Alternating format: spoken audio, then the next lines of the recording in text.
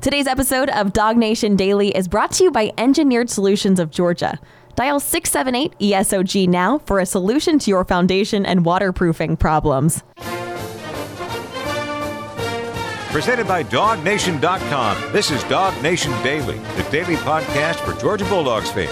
Here's your host, Brandon Adams. A lot going on here around DawgNation. Obviously, yesterday we found out the official word on Brock Bowers. The tightrope surgery going to take place. The ankle injury that he suffered in the Vanderbilt game this past Saturday, come to find out, was more of that sort of high ankle sprain variety. And now Georgia going to be without Bowers for the next few weeks, at least. We'll talk more about that here coming up on our show today. But also, tomorrow night, DawgNation very, very excited about a wonderful event that we get a chance to stream live right here at DawgNation.com as we help raise money for a couple of terrific causes in partnership with the wonderful former Georgia coach, Mark Richt. And to begin our show today, Coach Richt going to join us live here right now as we talk about that and so much more.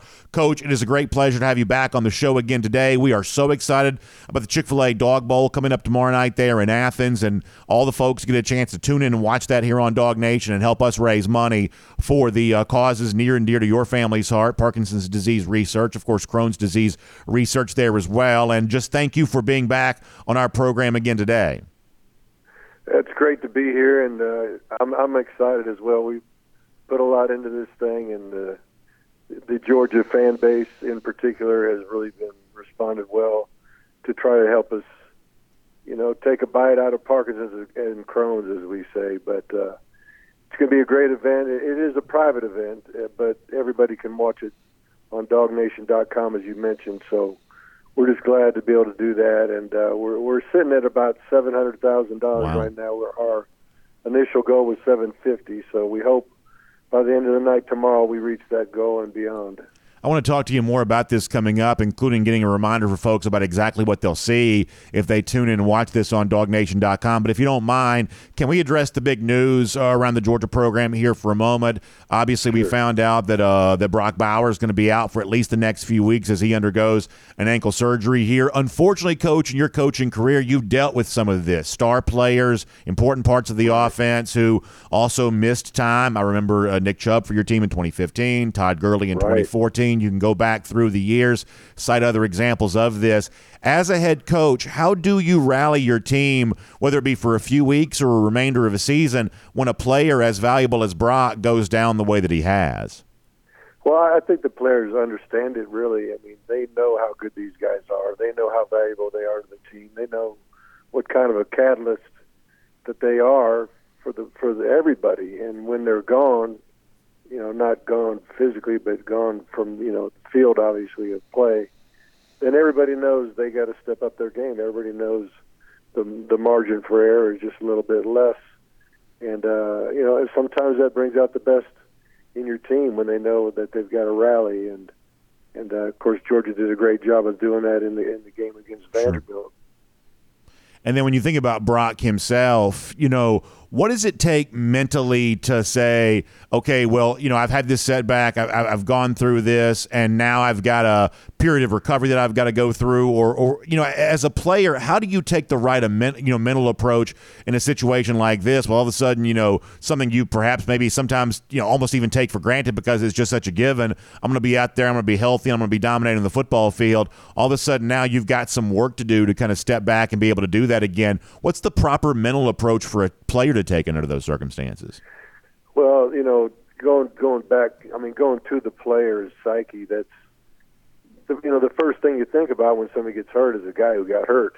Yeah. And the fact that he's in pain, the fact that the pain is physical, but the pain is also emotional because you have poured so much of your life into this game and into the particular season, and to have that taken away from you is a shock to your system. And now all those competitive juices that you have on the field, you've got to use in rehab to make sure you get back, as healthy as you could possibly be and as quickly as you possibly can for your team.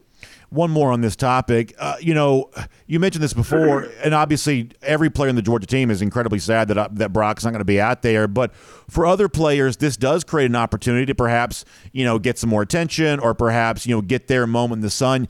Can this be kind of an energizing moment for the other players to say, okay, Brock's not here. That means we all need to step up our game. We all need to play at our very best here. And perhaps that's true on both sides of the ball. Is there a moment here that can be kind of galvanizing? And is there an opportunity for this team to kind of rally together now, knowing the tough stretch that's coming up, knowing that everybody bears now perhaps a little bit more responsibility with Brock Bowers not out there? Yeah, I think there's a lot of truth to that, and a lot's going to be said about that, and they're going to be made very aware that Brock's gone, obviously, and what does that mean now for me personally? But I think everybody dreams of playing more, making more plays, being more productive.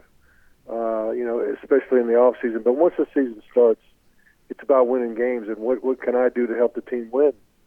And that's what the coaches are thinking. That's what the players are thinking.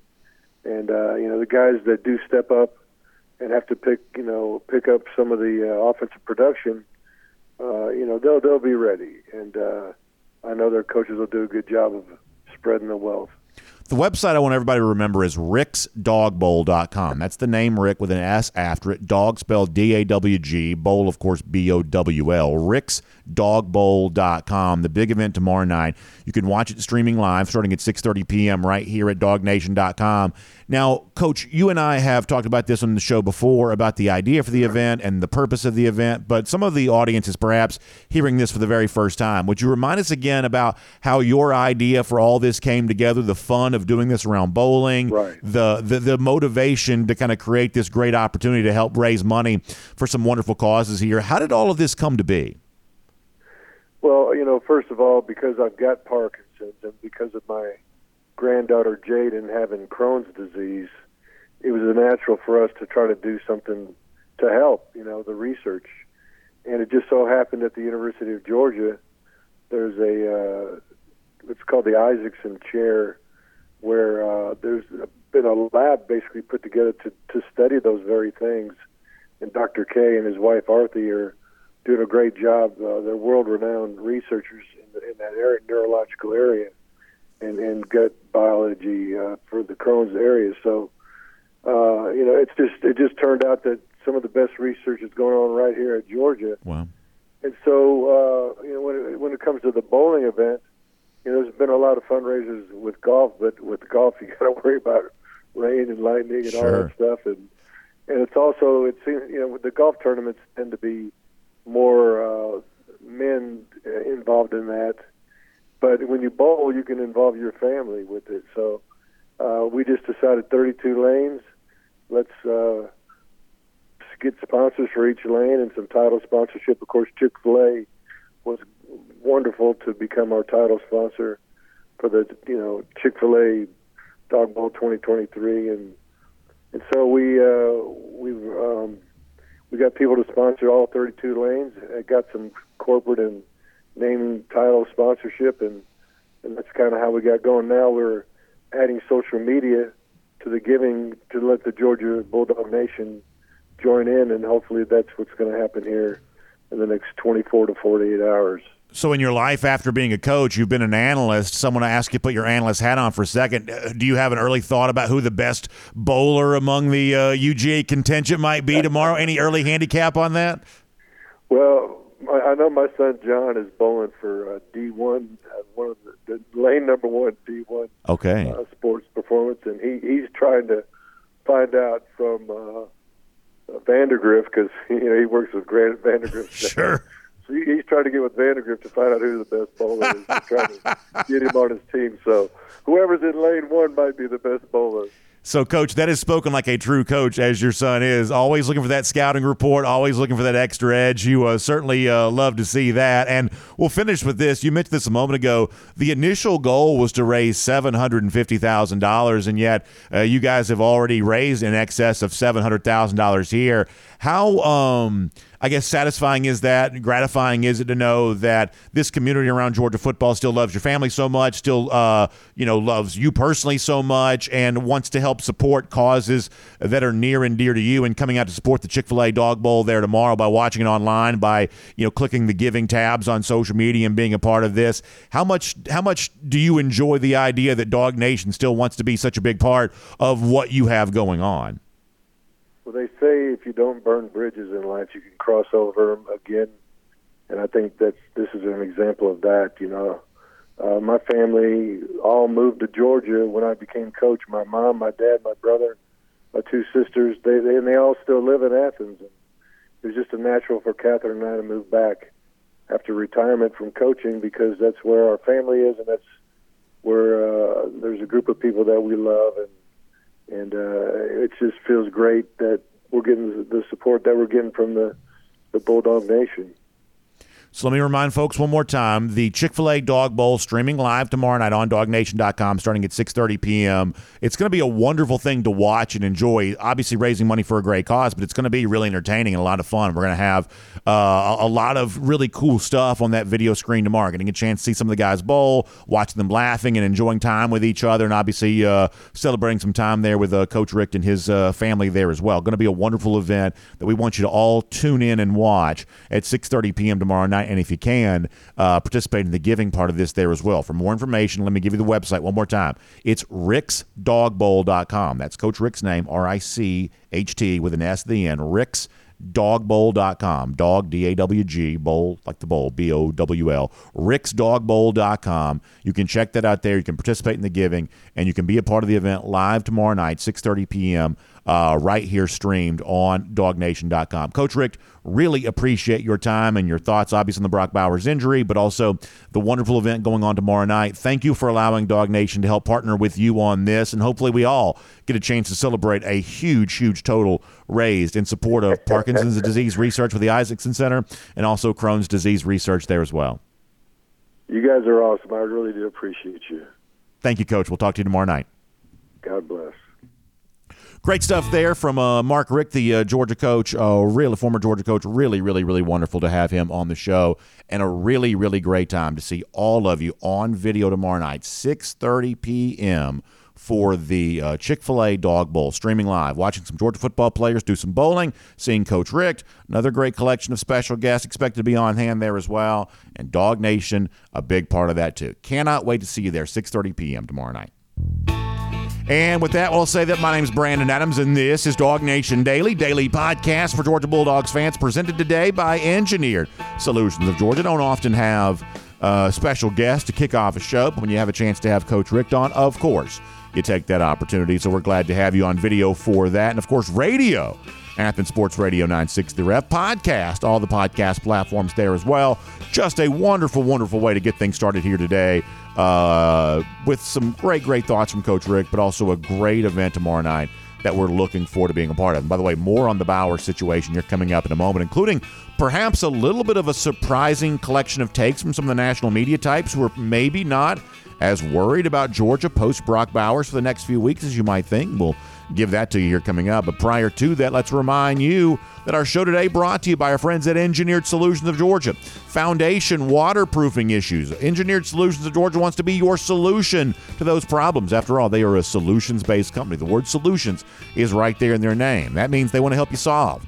Perhaps it's a small thing, right? And sometimes this stuff, you see the evidence of this, water creeping in where it's not supposed to be, cracks in the walls, and that's not supposed to be there and look that way. And sometimes that stuff is actually not as hard to fix as you might think. And if you call our friends at ESOG, they'll tell you, hey, just go do this, do that, and you're all set. You're all done. So they are more than happy to give you good news, easy fix when that is possible. But if something like that is going to require a little bit more of a substantial level of work, all the more reason you want Engineered Solutions of Georgia on the job for you, because they have an entire team of engineers on staff ready to help work with you on your foundation and waterproofing issues. And there's nobody else in our marketplace that can put that level of resource to work for you to solve your foundation, your waterproofing problems. They are also proud partners of UGA. You know how I feel about this. It's really fun to support those that support the Dogs. In a roundabout way, you sort of feel like you're supporting the Dogs when you support a company like Engineered Solutions of Georgia because they've supported UGA for such a long time. And they are longtime friends of ours here at DawgNation Daily as well. We get a chance to do a lot of things around here, and I wouldn't be able to do any of it. Wouldn't be able to feed my family, wouldn't be able to do any of that stuff if not for our great sponsors. So I personally appreciate when you guys support a great company like Engineered Solutions of Georgia, and they work really hard to give you great value for the work that they do for you there as well, because they also offer a fully transferable triple protection warranty on materials, installation, and design. So give them a call. The phone number could not be easier to remember. Simply dial 678-ESOG now. That's 678-ESOG now. Engineered Solutions of Georgia, proud partners of UGA, longtime friends of DawgNation Daily, and the solution for your foundation and your waterproofing issues. All right, we're going to get Connor Riley here coming up in a moment. We're going to talk to him about everything going on around UGA beyond just the Bowers stuff. We'll do some of that with him, but we'll look beyond the Bowers news with Connor when he joins us here coming up in a moment. But prior to that, I want to go around the doghouse. And you've heard me say this before, but you're going to hear me say it just briefly again. Sometimes it's important to kind of pull back to about 10,000 feet. We talk about the bubble of DawgNation. Those of us who are like really into Georgia football and kind of live in this sort of DawgNation bubble here, we have a tendency to want to zoom in on Georgia very closely. And sometimes that gives you a greater perspective of what's going on, but sometimes the zoomed in viewpoint perhaps allows you to maybe not see things quite as clearly as you otherwise would. And as you might imagine, on the heels of the Bowers injury, there are some Georgia fans, I should say, who are a little concerned here. We talked yesterday about the fact that Georgia's got a 4-game stretch coming up. Florida that just beat South Carolina, Missouri which just won again, ranked opponents like Ole Miss and Tennessee. This is a tough stretch coming up. I expect at least one of these games to probably be pretty close and probably come down to the wire. And in a game that's close, coming down to the wire, in which every play is magnified in its value, the absence of a guy like Brock Bowers makes games like that tougher to win. That's just obviously true. And so there is some concern, perhaps even some angst within DawgNation about what this season is going to look like for the next few weeks with Brock Bowers out. And obviously the sort of indefinite return date for Bowers right now. We don't know exactly, when that's going to be. So that creates a little bit of anxiousness in its own right about exactly what's going on here with UGA. But as we're around the doghouse, I want to highlight what some outside the bubble of DawgNation are saying about the Bowers injury right now, and the kind of concern that perhaps many Georgia fans, justifiably so, are expressing nationally. You're not getting maybe as much of that as you might think. There is still seemingly a pretty high level of confidence in Georgia, even playing without Brock Bowers right now, and this is worth considering. Let me start with the guy who's been a little bit of an outspoken critic of Georgia this year, at least to begin the season. Critic's the wrong word. Skeptic. How about that? A little bit of an outspoken skeptic as it relates to Georgia. It's ESPN's Richt Davis. But Davis, speaking on one of the ESPN podcasts this week, says that the Bowers injury could perhaps kind of bring out the best in some other Georgia players. Not saying it's good that Bowers is injured, but it could create a good opportunity for other Georgia players. I think some Georgia fans will like this. This is what Richt Davis said about the Brock Bowers injury just this week. The one thing I will say is that when they come out on the other side and he returns, hopefully to full health, if they are able to navigate this path, which I pretty much expect them to do, just to be candid about it, they might have developed other weapons, because now, while it has been great for Carson Beck to have Brock Bowers as a security blanket with him not being there, he will have to find someone else. And then maybe when they're playing in the SEC championship game against LSU or against Alabama, maybe against Ole Miss again, depending on how everything falls, they might have a couple. It's not a good thing for sure, because that dude is a stud and the centerpiece of their offense. But I'm not panicked about what they have coming up. Let me first of all say this, that Richt Davis, in the midst of that clip there, said, I expect Georgia to win all these games here coming up, meaning the stretch they're about to go through, Florida, Missouri, Ole Miss, Tennessee. Bowers likely to not play in any of those games, and yet Davis says that he still expects Georgia to win all those games. That is no small prediction. Many of you may agree with Richt. I guess in a roundabout way I probably do there as well. But nonetheless, that is no small prediction about the idea that Georgia about to face as I said before, a team in Florida even that just went on the road at South Carolina, a team in Missouri that's only lost one game all year long. I actually have a brief note on the Georgia-Missouri game, at least a possibility for that game, that we're going to address later on before our show is done. Ole Miss, Tennessee, both ranked opponents. Tennessee going to try to win for the second straight year against Alabama when they go on the road on Saturday. The idea that you could say, oh, yeah, Georgia got this stretch of games coming up, a couple of ranked opponents, a one-loss Missouri team, a team in Florida that just found a way to win, a team in Florida that's already beaten, Tennessee this season. Georgia's going to win all of those games. May turn out to be true. Most Georgia fans probably think that will be true.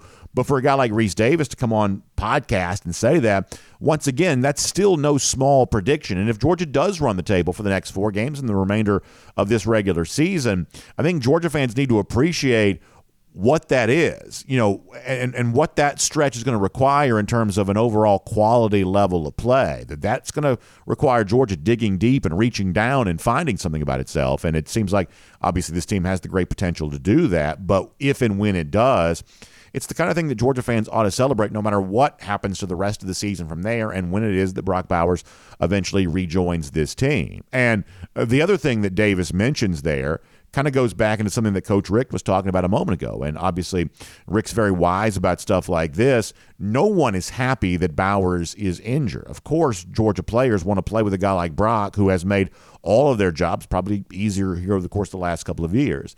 But it is just a fact of life, as Coach Richt acknowledged, that players themselves want to play. And while no one's happy that Bowers is injured, everyone is thinking about their own self-interest. That's just human nature. That's just natural. And so there are a lot of guys who probably look at this as their time to say, and it's not just tight ends, it's other players in offense or whatever else. And they probably look at this their chance to say, hey, I can be as responsible for a Georgia win against Florida as Brock Bowers was against Auburn or whatever you want to say, Kentucky, whoever else. I can step up and show guys how good I am now that Brock Bowers isn't here to kind of do the things that Georgia's been relying on him for. And there's nothing wrong with that. There is a sense in which a football team is about a lot of players who have their own personal interests uniting together for a team cause. But there's nothing about, pursuing a team goal that means a player has to worry about or need to be any less than the best that he can be individually.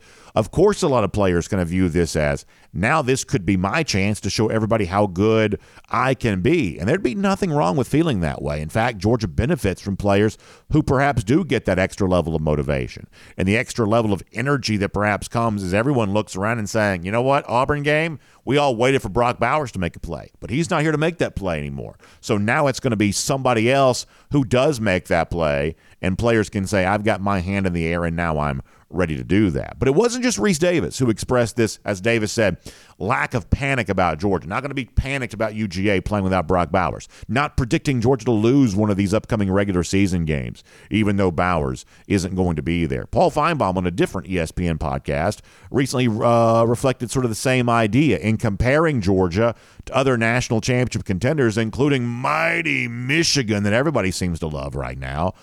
Even in that comparison, Paul Feinbaum says he still likes Georgia the most. In fact, he was asked directly by Matt Barry, the host, who is the team that you trust in and believe right now among all of the national championship contenders? And here is the team that Paul Feinbaum said. Georgia, because really still I cannot trust Michigan yet because I just don't know what they're capable of. I mean, I know Georgia has been into games that they prevailed when things were rough. I know Ohio State has played some tough games. Yeah. Not definitely, but some. Florida State, the Clemson game showed me a lot, but they were lucky to win.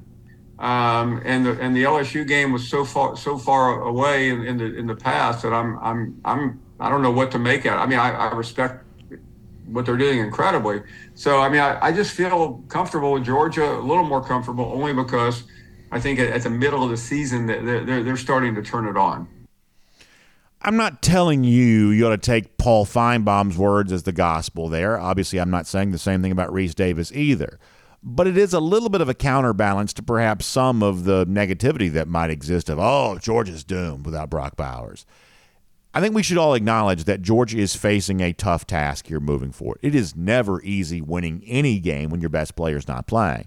That's especially true if your best player is the best player of them all, and I do believe that Brock Bowers, when healthy, is the best player in college football. I legitimately, genuinely believe that if he had had a full season, I think he could have won the Heisman Trophy. I just think he really could have. And so obviously if you've got that level of player not playing, every task is made harder without him. But it's not made impossible. And Paul Feinbaum says, I still trust Georgia more than any national championship contender, even without Brock Bowers. Reese Davis says, I still expect Georgia to win all of these games while Bowers is not playing. And he also goes so far as to say, I expect to see some new playmakers emerge because now they have to, because Georgia needs them to do so. Maybe Davis and Feinbaum end up being wrong about that. Maybe those assessments of Georgia are too optimistic, and perhaps reality will prove that to be an incorrect statement. But it does make it fun to tune in and watch what happens 2 Saturdays from now against Florida, and then Missouri after that, and then Ole Miss and Tennessee after that, and then a run to still go for 3 in 23. No one's waving the white flag, as we said yesterday. No Georgia fan is looking to be like Bama was after Mechie and Williams, or Ohio State was after Marvin Harrison Jr. There is no excuses. There is only opportunity. And it sounds like Georgia's more than ready to reach out and grab the opportunity that awaits it as it gets ready to play without Brock Bowers. And that is Around the Doghouse. And this is DawgNation Daily, presented by Engineered Solutions of Georgia here today. Now, before we are done, by the way, we're off to a great start here. Mark Richt off the top of the show, really good stuff. Interesting look at some of the ESPN guys and what they had to say about the Bowers situation there. Before we're done, a couple of interesting things being said, including one of the biggest voices of all the college football analysts may have accidentally let some things slip about Georgia that was perhaps not supposed to become public as of yet. We'll tell you about that here before we're done. So we're glad to have you with us. But for now, on everything related to Georgia, what's next after Brock Bowers, and what else is going on besides Brock Bowers, let's cover it all right now as we welcome in Connor Riley here on DawgNation Daily, presented by Engineered Solutions of Georgia. From Athens and across the SEC or wherever the recruiting trail may lead, here's a DawgNation.com insider. So, Connor Riley, let's begin by continuing the conversation we've had today. We've heard from Mark Richt already on this on today's show. Played a couple of audio clips of both Paul Feinbaum and Reese Davis, both the ESPN guys in this case, seem to still be pretty confident in Georgia even without Bowers, and what I believe is legitimately a pretty difficult stretch here moving through the next 4 games for Georgia. How easy do you think it's going to be for Georgia to win out in, let's just say, the regular season? How easy do you think it's going to be for Georgia to win out in the regular season without Brock Bowers playing, we presume anyway, the next handful of games for Georgia? I do believe that they should still go out and win each of these last 5 games of the 2023 regular season, even without Brock Bowers. If they find a way to lose one of these games, then I don't believe this is a team capable of winning a championship, even with Brock Bowers. Yes, Brock is an incredibly talented player and is singularly unique in what he is able to bring to this Georgia football team. He's not the only good player out there, and there are enough talented players still on this team that are capable of playing well enough together to beat the teams on this schedule that, while, yes, they've all pulled off some impressive wins. I believe, the 4 SEC teams are 21-5 in total. Those teams also have some pretty glaring flaws in my mind that Georgia should be able to exploit. All right, so I think you're bringing up a really good point. I want to make sure people hear this and understand that. What you're saying is that if Georgia does lose in the regular season, which could obviously harm its chances of making the college football playoff and winning a 3rd straight national championship, that it would not have lost that game because Brock Bowers didn't play. It would have lost that game because Georgia did not have enough besides Brock Bowers to really make sure it maintained its status as a national championship contender. Am I hearing you right when you say that? Yeah, look, Brock does a lot of things for this Georgia team, and I mean, you can just look back at the Auburn game to see that and the difference that he makes in those situations. But Georgia never should have been in a 7-point game against an Auburn team. And yes, it's difficult to win on the road in Jordan-Hare Stadium. But there are other things that Georgia didn't do very well that day, chiefly, in that game, the run defense there. And if Georgia's going to lose, like, Brock Bowers, yes, helps cover up for a lot of shortcomings, deficiencies, and whatnot. But this is still a Georgia team that, we're 7 games into the season now. This Georgia team is what this Georgia team is. And yes, I understand the weirdness that was this past Saturday with the field conditions, and I think Kirby making the choice pretty clearly to get out of there with a win. And that doesn't explain the poor start that they had to this game, where they gave up a touchdown on the first drive of the game with some poor miscommunication in the secondary, and then give up a sack fumble and really allow Vanderbilt to have control of the first quarter of that game there. This Georgia team has shown us enough times who they are, even with Brock Bowers, to believe what they are. And if they're going to find a way to lose one of these games that I don't believe they should, it's going to be because of the self-inflicted wounds that this team has shown that they're willing to commit themselves to. So let me share with you my biggest concern. I expressed this yesterday. I'll give you a chance to respond. If we would agree that the average starter-level player is not worth any points to a point spread, in other words, if he doesn't play, the point spread doesnst change at all. The very best quarterbacks are maybe worth, say, 7 points to a point spread, about a touchdown or so. Then I think Bowers, because when you look at the way that he impacted the Auburn game, for instance, and things like that, I think Bowers is probably worth a couple of points, maybe 3 points at the most, but a couple of points to an overall, Georgia point spread, I believe, which means in a stretch of games coming up where I think at least one of these next 4 games is probably going to be really close, played down to the wire, in which every play is going to be more magnified. And if Georgia is theoretically a couple of points worse without Bowers out there, then I do think that winning at that point in time becomes a lot more difficult. In other words, if it's a game like, say, Florida, and instead of winning by 21, you win by 17, well, no one really, cares about that necessarily. But if it's a game against so-and-so and it's a one-score game late, well, all of a sudden being, 2 or perhaps 3 points worse, that does have the potential of changing the outcome. So the point I'm getting to here is whatever downgrade exists for Georgia in absence of Bowers kind of only matters if you play a close game. But at some point in time over the course of the next month, I do sort of expect Georgia to play a close football game. And to your point there, I think Brock is maybe closer to like a point and a half in terms of the point spread there. Because while, yes, he is a tight end, you still have to find someone to get him the football. And, we can even bring back the Auburn game here. Carson Beck was really good in the second half of that game when he absolutely needed to be on the road there. I think 8 of 10 on third downs. It was not just Brock in that game. Yes, Brock made big plays, obviously, but with the position that he plays, he is somewhat reliant on getting the ball. And I'll say this,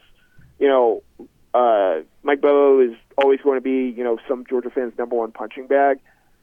He has done a phenomenal job of scheming Brock open and finding ways to get Brock not just open, but like wide open. I think he's going to be able to do that even without a gravity, changing player in Brock Bowers out there. We've seen enough from guys like Marcus Rosemary-Jackson and Ra Thomas on those third down situations. Dominic Lovett, Ladd McConkey there as well to see them in spots where they are able to make big, not necessarily explosive plays per se, because that is something this sort of team I don't think has done all that well this season, but get in situations where they're able to pick up those key yards there. And one guy that I think, everyone we talk about the passing game and the impact there, Dejon Edwards has gotten better every single week this season. Yes, it was Vanderbilt this past weekend, and I get that. I understand that. If he's healthy, I actually think that he's in a position where Georgia, maybe they should run the ball a little bit more. Quite frankly, I thought they should have ran the ball more on Saturday. For Carson Beck to have 39 pass attempts in that game, with the way that game had sort of gone, I know a lot of those were quick passes, extensions of the run game. Kirby Smart will say that. I think they got to find a way to get the ball more in Dejon Edwards' hands, because that guy, has shown week in, week out since he came back against South Carolina.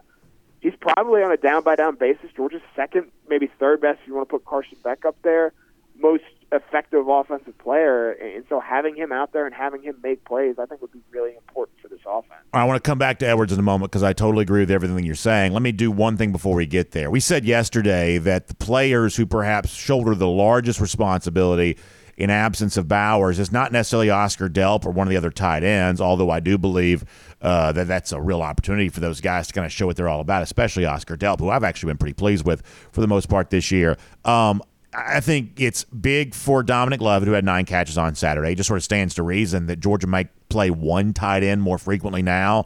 That's likely to be Delp in kind of a traditional tight end role, and that creates the opportunity for Dominic Lovett playing the slot, and it seems like he's kind of coming into his own, had his biggest statistical performance against Vanderbilt there on Saturday. And the other guy, assuming that he's fully healthy, to me is Ladd McConkey. A year ago, McConkey was, I think, the second most reliable kind of explosive player. You need the big play through the air. McConkey goes out and gets that for you.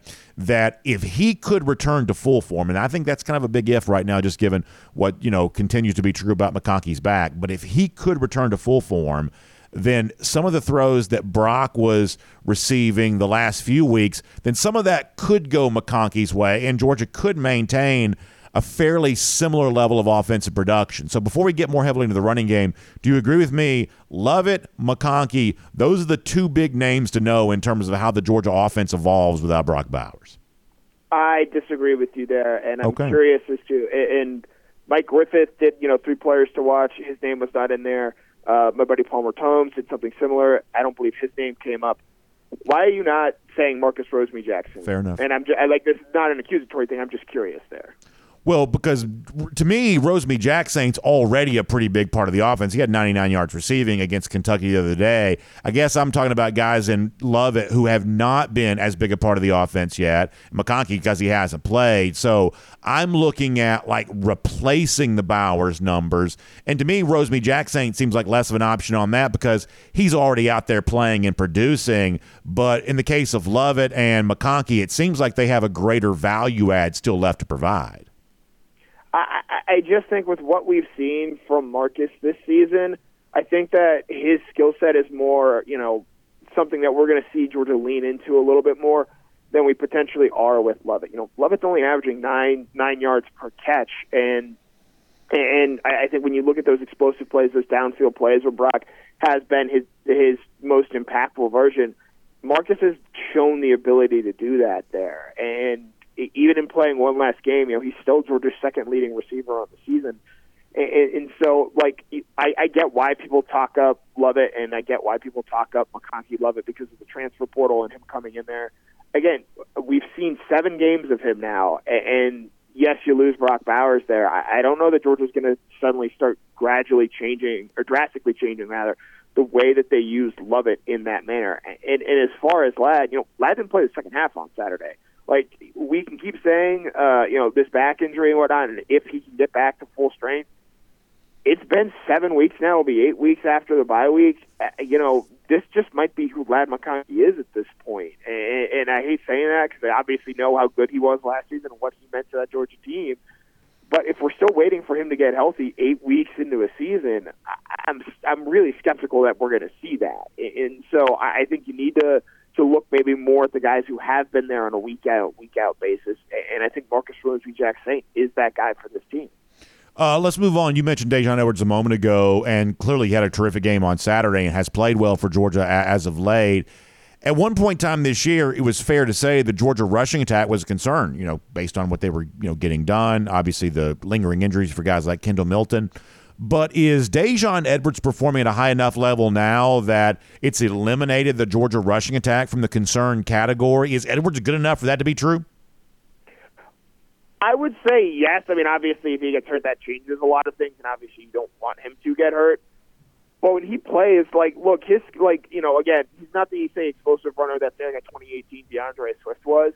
His ability to just keep moving forward and consistently get 4 or 5 yards to carry, however it may be, whether it be the offensive line opening holes or Edwards himself making guys miss, I think that's incredibly valuable. And that's something that, again, you're not going to suddenly start giving him the ball 25 times a game, but you're seeing him, especially later in these games. You saw it against Vanderbilt on Saturday. And again, yes, Vanderbilt. But his ability to just keep moving and sort of wear an opposing defense out, I think that's really important and valuable. And let's even spin this ahead to Florida. Yes, that's a Florida team that played well against Tennessee earlier in the season and slowed down that rushing attack. But as this Florida team gets deeper into the season, depth is going to become a bigger issue for them. And yes, they're coming off a bye week there, but I think as this Florida team gets deeper into its season, the longer these games sort of go, the harder it is going to be on them. Conversely, I think that's where Georgia is, set up to succeed. And so as we get deeper into the season for Georgia, I think Georgia's in a position where they can lean on Daijun Edwards. Now, I will say Kendall Milton before his injury, before it sort of sounded like his MCL tightened up a little bit, that was as good as he had looked all season. And so, hopefully the injury gets some time to heal a little bit more. It sounded like he maybe could have gone back in had the game been a bit more competitive and the field conditions been a lot better, obviously. If you're able to get that level of rushing attack, what you saw in the first half on Saturday, it goes from it's no longer even a concern to me, but possibly a straight. Now, some of that is certainly the opponent, but I'm interested in seeing what this rushing attack looks like for the rest of the regular season after what we saw against Vanderbilt. All right, in the time you and I have left, I want to talk about the Georgia defense here for a moment. And I feel like right now, and I've talked about this a little bit both on Saturday's post-game show and some on the show yesterday there as well, this Georgia defense is a little bit more in keeping with the kind of defense that a good team typically has. In other words, this is a good defense, the likes of which you oftentimes see good teams have, but it's not in keeping with the kind of cartoonishly dominant superhero-style defense that we've seen Georgia from the last couple of years. Maybe a little bit more of a comparison to what Georgia had in 2020 and not nearly as much of a comparison to 2021 or 2022. In other words, I don't think the Georgia defense is going to be a reason they necessarily lose a game. I think they're still good, but I don't know it's the kind of bulletproof protection that makes losing impossible the way that sort of seemed like certainly in 2021 was, and for a good stretch of 2022 there as well. Do you think that Georgia has an elite defense? Through 7 games, it does not, but I do believe it has the potential to be an elite defense. And I actually think this is the group that needs to step up the most post-Bowers injury. I think it needs to show that it is an elite unit. This group has elite players in my mind. Malachi Starks has proven to be that this season. I think Smal Munden is playing linebacker at an elite level right now. Kamari Lassiter is doing that at the cornerback position. You could even say for flashes here, Michael Williams has done that as an edge rusher. But this, the defense has not as a whole played as an elite unit this season. Front to back, back to front, however you want to describe it. We just haven't seen that level of dominance. I think it's in there. You saw it, second half against South Carolina, certainly. I think at times for stretches in that game against Kentucky. There are some tinkers that are being made in terms of personnel changes and what they're doing moving forward. I'm interested in seeing what this group looks like coming out of the off week. I would agree with you. This has been a good unit. It has not been a great unit for the first 7 weeks of the season. As strange as it sounds, this group has 9 interceptions on the season, I believe now, but it has not recovered a fumble at all. And off the top of my head, they're not forcing a lot of fumbles there either, so I'll be interested in seeing how that impacts this unit going forward. Obviously, there's not, other than maybe Michael Williams, a true dominant pass rushing force on this team. There are some tweaks I think that they can potentially make, and I'll be interested in seeing. I think you need to see this Georgia defense level up over these next 5 games, and Lord knows they're going to need to because of the tests they're going to face. Missouri at home with Luther Burden, Ole Miss with Jackson Dart, and then on the road against a Tennessee team that has shown capable of running the football very well this season. So I think with what you have defensively, it's only been good to this point. They have a lot of elite players. I need to see this group come together and play as an elite unit over these next 5 games. Speaking as a Georgia fan, my most kind of hopeful evaluation on this is you look at how Georgia, participated guys against Vanderbilt. We saw Marvin Jones playing a pretty good bit. We saw Damon Wilson playing early.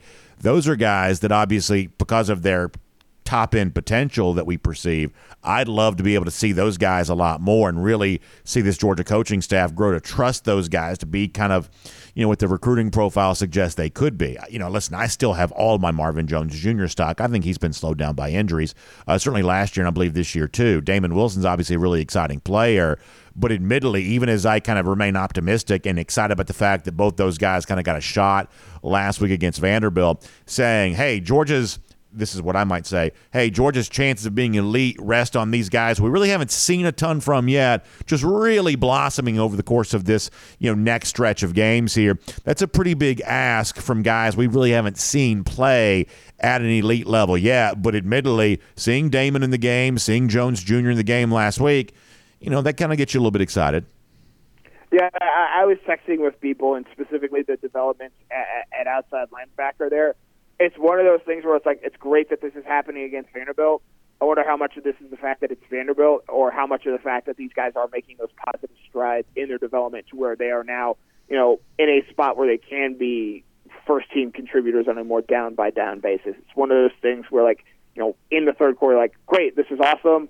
We got to wait 2 more weeks to find out, is this a real thing where, yes, Marvin Jones Jr. is playing the same number of snaps as Chaz Chambliss? Is that something Georgia envisions doing going forward? or was this sort of a one-off thing because of the fact that it is Vanderbilt? Now, some of the other defensive participation stuff throughout the team would maybe lead me to believe that it is more the former than the latter there, because, only 2 guys played inside linebacker on Saturday. It was Jamon Dumas-Johnson and Smile Munden there. Only 6 guys played in the secondary. Julian Humphrey rotated in for Dalen Everett on a few series. But for the most part, that the starting secondary was the guys out there. So I think, this is sort of the defense that they see going forward, the guys are going to use in terms of personnel and whatnot. And for the most part, this is a fairly healthy group right now. So I would be really interested in seeing what we see from this defense, both in terms of production but also personnel playing when they take on Florida at the end of the month. All right, Connor, great stuff. I look forward to reading a whole lot more from you there at DawgNation.com. We appreciate your time on our program today, and we'll talk to you again next week. DawgNation Daily, presented by ESOG. We'll see you then. Yep, as always, it was a pleasure. Good stuff. Let's take a look around the rest of the league. This is SEC Through. I want to go back real quick to something that Connor and I were talking about the idea of, who steps up without Bowers? And Connor made the point about Marcus Rosemy-Jacksaint, and I was kind of talking about Dominic Lovett, Ladd McConkey. Obviously, I still expect a lot from Marcus Rosemy-Jacksaint. I think he gives you a lot. But if you want to get, super deep in the weeds for a moment, I was talking about, Brock Bowers may be worth about 2 points per game to Georgia, maybe 3. Connor said maybe more like 1.5 points. The reason why it's not more than that is because the production that Bowers gives can be replaced by somebody else. And to me, just to keep things as simple as possible, it just stands to reason that production might more likely come from guys who have not been producing as of yet. In other words, if Rosemy-Jacksaint comes out and gives you a 90-yard receiving game, well, that's not replacing the Bowers numbers. That's just giving you what Rosemy-Jacksaint and a lot of games has kind of typically given you. That you need more in addition to that. Now, if Rosemy-Jacksaint comes out and gets you 125, well, now you're talking about some new value add from him that does kind of replace some of those Bowers numbers. But I expect Lovett to be on the field more, and I expect Georgia to probably throw his way more. And, yeah, as Connor pointed to, they're throwing short to Lovett right now, but listen, that's not necessarily such a bad thing necessarily.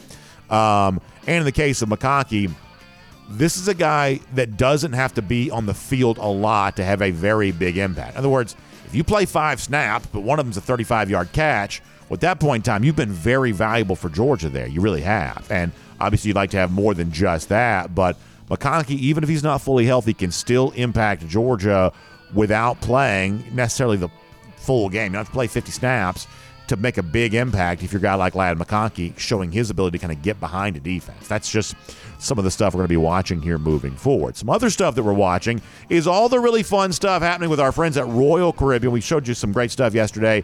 Some of our DawgNation cruisers having a good time, already thinking about April of 2024. But when you think about Royal Caribbean in 2024, I want you to think about some more stuff there as well, including the debut of Icon of the Seas coming up in January, largest cruise ship in the world when it sets sail to begin the new year. And I have the confirmation. It is official. I will be on Icon of the Seas here in January of 2024. Simply for the purpose, eyewitness account, sort of a first-person testimonial. I'm kind of like, you ever see the movie Smokey and the Bandit? I'm sort of like Bandit. I'm going ahead of you to kind of tell you what to look for and what to enjoy and what to be ready for. That's kind of my purpose here.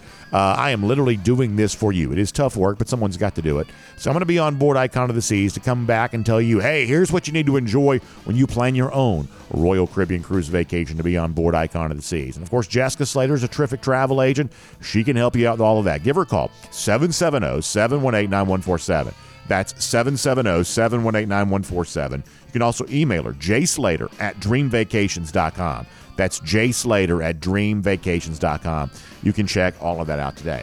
All right, let's go cruise around the SEC just for a moment here, courtesy of Royal Caribbean. Gary Danielson, always kind of a lightning rod, and he did something kind of interesting on the CBS broadcast on Saturday. So near the end of the game, Tennessee beating Texas A&M, Danielson was just sort of speaking off the cuff for a moment, and he said, Tennessee has not lost a home game since Georgia came here in November of 2021. And we're going to be back here in a few weeks to see Georgia come back to Knoxville. So that's a little bit of a let the cat out of the bag type moment there.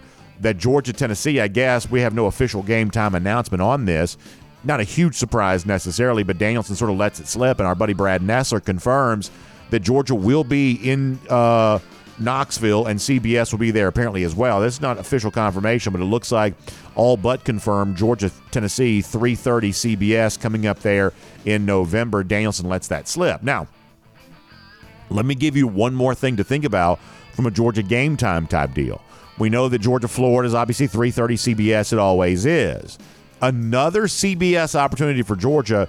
You got to think about this. It's the first Saturday in November. That's the day of the CBS primetime game. Now, this oftentimes has been Alabama-LSU. It's been Alabama-Texas A&M before as well. I believe it was last year. But oftentimes this is Alabama-LSU. Alabama-LSU also play on that particular Saturday too. But neither Alabama nor LSU are what they once were. Now, if they keep winning games, then perhaps they'll just go with that, with the thought that it might be more competitive. It obviously will have a lot of high stakes in the SEC West as long as both those teams keep winning. But y'all, there is a possibility that one-loss Missouri, unbeaten Georgia, gets the nod as the primetime game on CBS the first Saturday of November, like an 8 p.m. start there. I guess the last time Georgia would have played 8 p.m. on CBS would have been the Notre Dame game back in 2019. But there is a very good shot here, or at least a reasonable possibility, that Georgia, Missouri ends up getting that primetime spot there first Saturday in November. It sounds like they will be 3:30 for the game against Tennessee, and perhaps also kind of looking ahead to that primetime game there too. So Georgia may have a lot of CBS in its future here. Looks like the Georgia-Tennessee game for sure.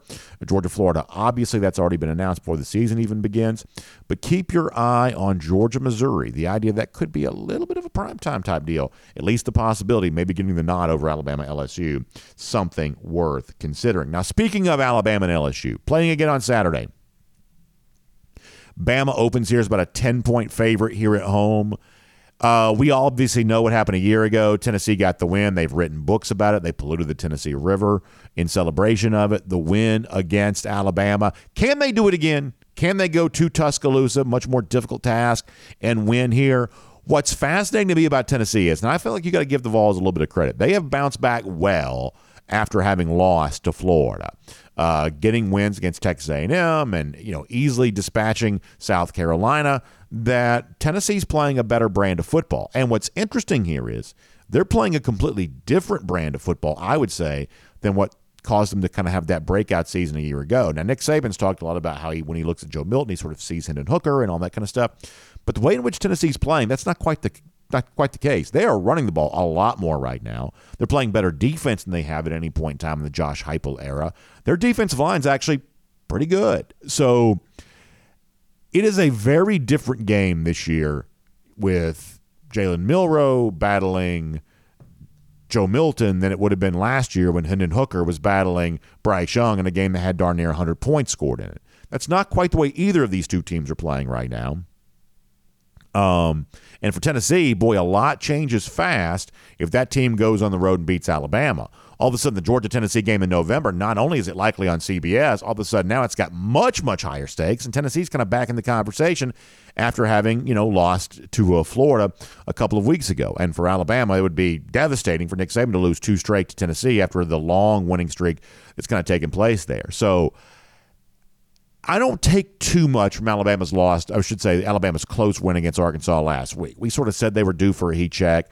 I don't think that's a harbinger of doom for this game coming up against Tennessee, but this is an Alabama team that is limited. This is an Alabama team that just does not quite fire off the way that previous Alabama teams have had. And so if you're the kind of person that makes picks, or if you're the kind of person that want to give hot takes about games, this is not an automatic take on Alabama. This is not a rubber stamp type situation. I don't quite know that Tennessee's the right side here either, but this is a game that it deserves further examination. And here on the show this week, we're going to do that. Now, speaking of Alabama and Nick Saban, I want to go back to a topic, and this is going to require a little bit of memory here for you. We talked about this a few weeks ago. Do you remember after the Georgia-Auburn game, Hugh Freeze was doing some sort of rubber chicken like booster club type thing, and he talked about how Georgia and Auburn were not going to be playing each other every year anymore. And we kind of made a joke about the fact that Auburn doesn't want to play Georgia. And Hugh Freeze was kind of immediately called out for allegedly revealing the future of SEC scheduling. And we sort of thought at the time that Freeze was just kind of, I don't know, just speaking ill-prepared, right? Just sort of shooting off his mouth and not knowing what he was talking about. And later on, he actually said, I don't know what the future of SEC scheduling is. But he had dropped the hint that the SEC was going to keep the 8-team schedule going forward, and Georgia was going to be playing Auburn every year. And later on, he kind of backtracked from that. I didn't make too much of it at the time. But Thursday night, on his radio program, Nick Saban's one of the few coaches left that still has like an old school traditional call-in type radio program. And near the end of that show, and perhaps Saban's just getting a little punchy, and perhaps he's just kind of, I don't know, just ready to get out of there and not really quite thinking about what he's saying. But Saban also said, very similar to what Hugh Freeze said the other day, that moving forward, the SEC is going to have 7 rotational conference games and 1 permanent opponent. And Alabama's permanent opponent is, of course, going to be Auburn, and they're going to play throughout the rest. They're going to play the rest of the league over the course of every 4 years. This seems to be a pretty odd coincidence that both Hugh Freeze and Nick Saban have kind of dropped, unintentionally perhaps, this little bit of a hint that the SEC kind of knows behind the scenes after the one-and-done makeshift conference schedule of 2024, they plan on keeping the 8-game schedule for the long haul. This is not a confirmation on this, but this is 2 different coaches who have strongly intimated this being true within the last few weeks. And I got to tell you something here. I know we're kind of in the middle of this season. We're not worried about future schedules right now. But if this is really what the SEC is doing, if this is what the SEC's response is to bringing in Texas and Oklahoma to give us less of the rivalry games that we've come to love, Georgia, Auburn, for instance, Alabama, Tennessee, for instance, if that's what this is going to be moving forward, I think it's a very poor trade-off. And to me, I think you have to be very concerned here about the ground that the SEC is losing to the Big Ten in this overall battle for conference supremacy. If the SEC can't negotiate with ESPN to get some more money for some more conference inventory, then I think you've got some reason to be concerned. And when I bring stuff like this up, people always say, well, the SEC is still way better on the field. Maybe, but if you look at ESPN FPI right now, 3 of the top 4 teams are in the Big Ten. Not likely to last, of course, but I think you've got to be careful here. I do. I think the SEC's got to be careful. It's got its wagon hitched to ESPN. We've talked over and over again about the myriad problems that network has, even existing moving forward. And all of a sudden now you're bringing in Texas and Oklahoma, but at least according to Nick Saban and according to Hugh Freeze, speaking off the cuff and certainly unauthorized, it sounds like the SEC is trading some really valuable permanent rivalries for this newfangled stuff between Texas and Oklahoma. It just sort of feels like the SEC is losing some of what's made it the SEC if this ends up being the case. Now, we'll follow this story and we'll see where it goes, but I believe this is a reason to be a little bit concerned here.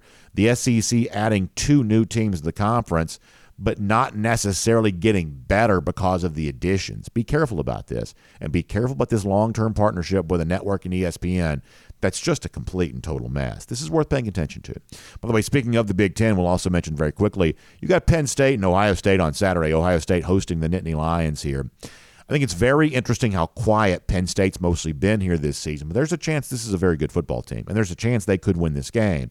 Once again, I'm not ready to make an official pick on this game, but I think the Nittany Lions need to be taken seriously here. And there's also a chance we kind of find out that Ohio State just ain't it here this season.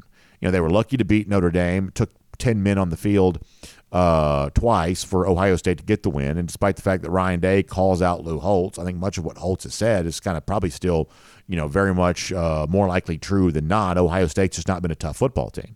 But now they don't really quite have the offensive firepower to kind of cover up for the lack of toughness they have had. Maybe they win on Saturday, and maybe Ohio State becomes a big part of both the playoff and the national championship discussion moving forward.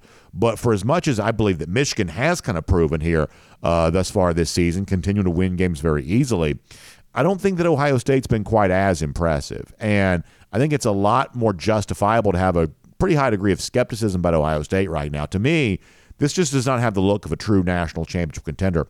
We'll see if they can change that coming up on Saturday against Penn State. We'll make that cruising around the SEC courtesy of Royal Caribbean. Now, quick shout out before we get ready to wrap things up today.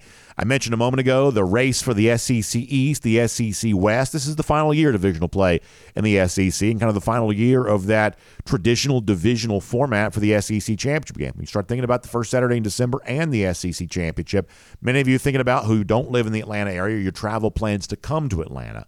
Well, that's when I want you to keep our friends in Dunwoody in mind, not just for the SEC championship weekend, but for anything you have going on here in the Atlanta area. If you're flying into the Atlanta airport, if you're going to Buckhead, you're going to Midtown, downtown, wherever else, but you kind of want to stay out of the hustle and bustle a little bit. You want convenient access to all those in-town locations, but maybe you want something a little more family-friendly or a little safe or whatever else. You want something great here in the Dunwoody area. I want you to check out our friends at discoverdunwoody.com/DawgNation.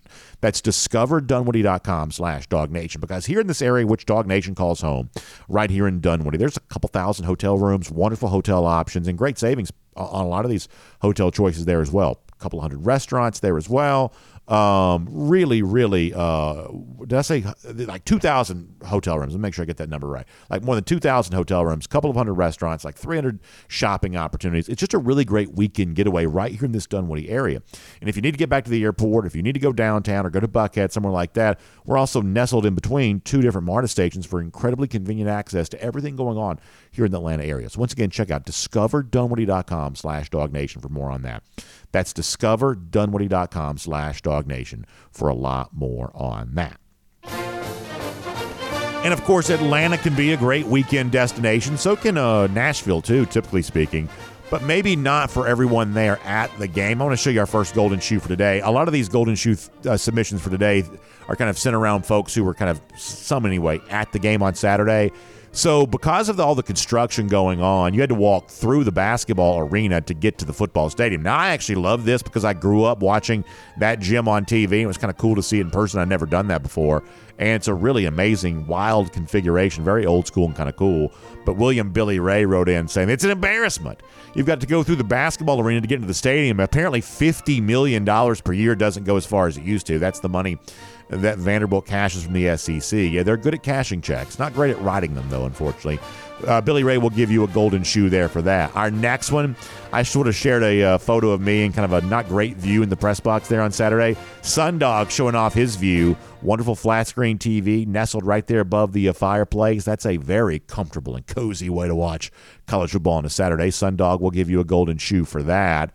And speaking of folks being there in Nashville, our buddy Anthony White was there as well. He says, here's his view. Nice seats, good view there, and a good-looking Georgia hat on in the stadium there in Nashville. We hope Anthony had a great time at the game on Saturday. We'll give him a golden shoe for that there as well. A lot of folks traveling to Nashville having a good time. Also, a lot of folks getting ready to travel down to the cocktail party in Jacksonville, and that one's getting so close. We are inside of 2 weeks now. In fact, let's show you how many days away we are. 11 days from now, the world's largest outdoor cocktail party, the lousy, stinking Gators getting slapped around. That is our Gator Hater Countdown. We'll see all of you back here tomorrow. DawgNation Daily, presented by Engineered Solutions of Georgia.